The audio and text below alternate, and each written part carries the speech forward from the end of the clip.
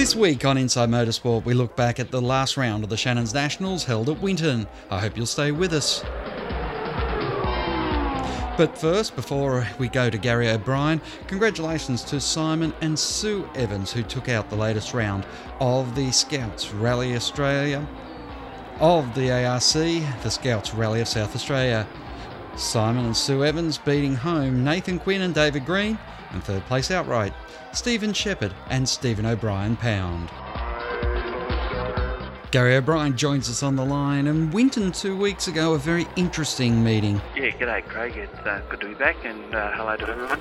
A different sort of round for the Commodore Cup guys, 2 45-minute races with 2 pit stops per race, and a driver change and a wheel change, so certainly made for interesting racing. And unfortunately in the first of the 2 races, which was held on the Saturday afternoon, we had a safety car when a car crashed on pit straight of all places, right near the start-finish line. The wheel went sailing down past turn 10, so that's how far it went. And by the time they sorted it all out, we had the safety car, we had people stopped in pit lane, and we had a different race leader, and that's the way it panned out in the end. And they let the result stand with Adam Beechey and Dean Croswell declared the winners. The Beechey and Croswell car, of course, Donut King and also Beechey Service Centre sponsoring that one, but they couldn't quite back it up on Sunday.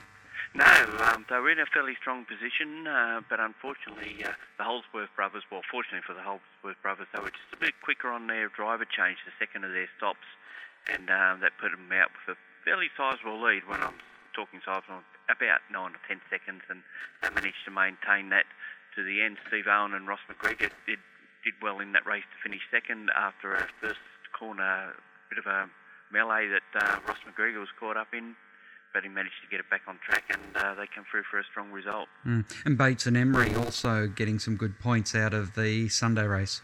Well, they certainly didn't get any out of the Saturday race, had all sorts of carburettor problems. The thing was hardly kicking the breeze off her back, virtually, as it soldiered on through that first race to try and get some points, and yet they came good on Sunday, fortunately for them. Now, the Holsworth brothers taking the win on Sunday, but combining points at the end of the meeting saw that, in fact, Beechey and Croswell had the most points.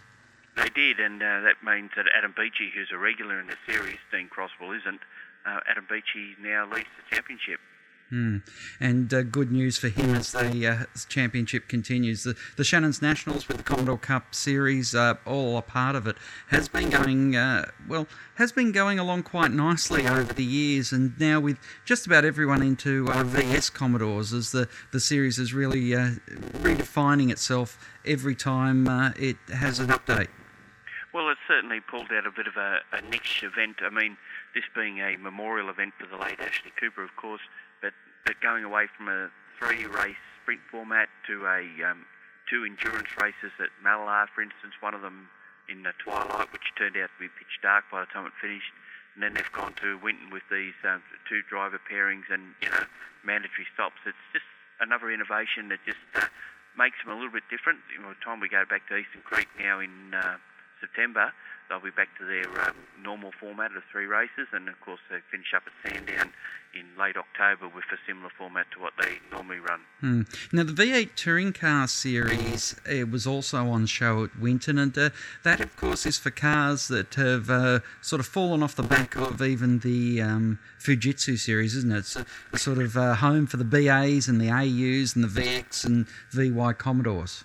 Yeah, or VS if you got one, or an EL Falcon or whatever you got. It started out as basically I call it a Tier 3 series, and they've made some adjustments to the cars. The focal plane across the back of the wing on both cars is identical, with an identical size gurney lip on it, but the mounting's the same as what you see on the current cars in V8 Supercar Series and Development Series. They also run 500 revs less with a control ECU.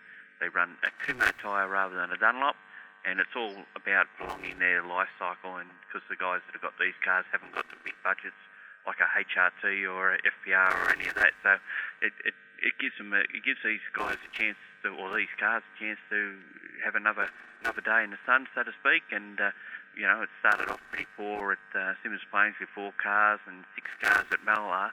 This is this year I'm talking about, and then we jumped to 14 cars at Winton, and quite a good spectacle of not older and not so older cars running around in a V8 touring car, guys. And of course, it was an interesting battle at Winton with Tony Evangelou and Dean Neville, right at it, swapping places in race 2, but Tony Evangelou was certainly the more consistent with his 2 wins.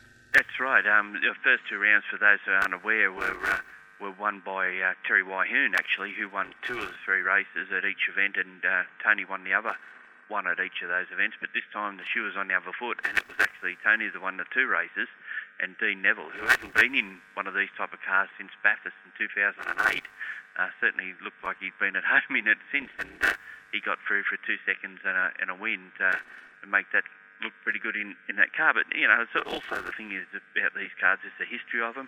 When you tell people what they are, they go, oh, really, and a lot of them have good history. We've got Ambrose's old car, we've got Lowndes' old car, and all sorts of good stuff running around, development series winners, all sorts of cars with good history, and more to come, I believe. It's a series that's really taking off, and it's really finding a place for itself in the Australian motorsport scene, isn't it? Oh, I think so, yeah. And, as I said, with more to come, so potentially we've got something like 17 cars possibly for Eastern Creek in September, and about the same amount as we go down to there now for the end of the year. And when you think further down the track, maybe not next year, but a year after, when the car of the future is the way that they'll go in V8 supercars, and there'll be more cars threading their way back down to this series. And of course, finally at Winton, it was the Saloon Car Series, which they are 3 races with, it was an interesting one there too, because Simon Taverner, with his 2 race wins in race 2 and 3, was able to take out the weekend in the end quite convincingly on points. Yeah, well, there's a bit of a kerfuffle there as well, because while Simon did make it 3 rounds with 3 different winners, the fast man down there was Sean Jamieson, the defending champion, and he won the first race fairly comfortably, so much so that he broke the lap record on 4 different occasions in that race. But in the second race, he also won, but unfortunately had an alleged illegality with the car, and was stripped of his points and was given the option of running from the back in the third, which he declined because he said, well, if my car's illegal now, it's going to be illegal in the third, so no matter what I do, I'm not going to be given any points. And the contentious issue is a bumper bracket on the front of the car, which wasn't there, and which Sean's argument was that it didn't put the car underweight at all, so what's the issue? And but the regulations say that, well, I don't know if they exactly say it, but the officials were saying that that bracket had to be there, and he wasn't the only one caught either, so it was a bit of a contentious issue, and he was pretty fired up about it. But I did see he's on the entry list for Eastern Creek, which is on July 17-18, along with the Australian 6 Hour, so all might not well be forgiven, but he's willing to fight on.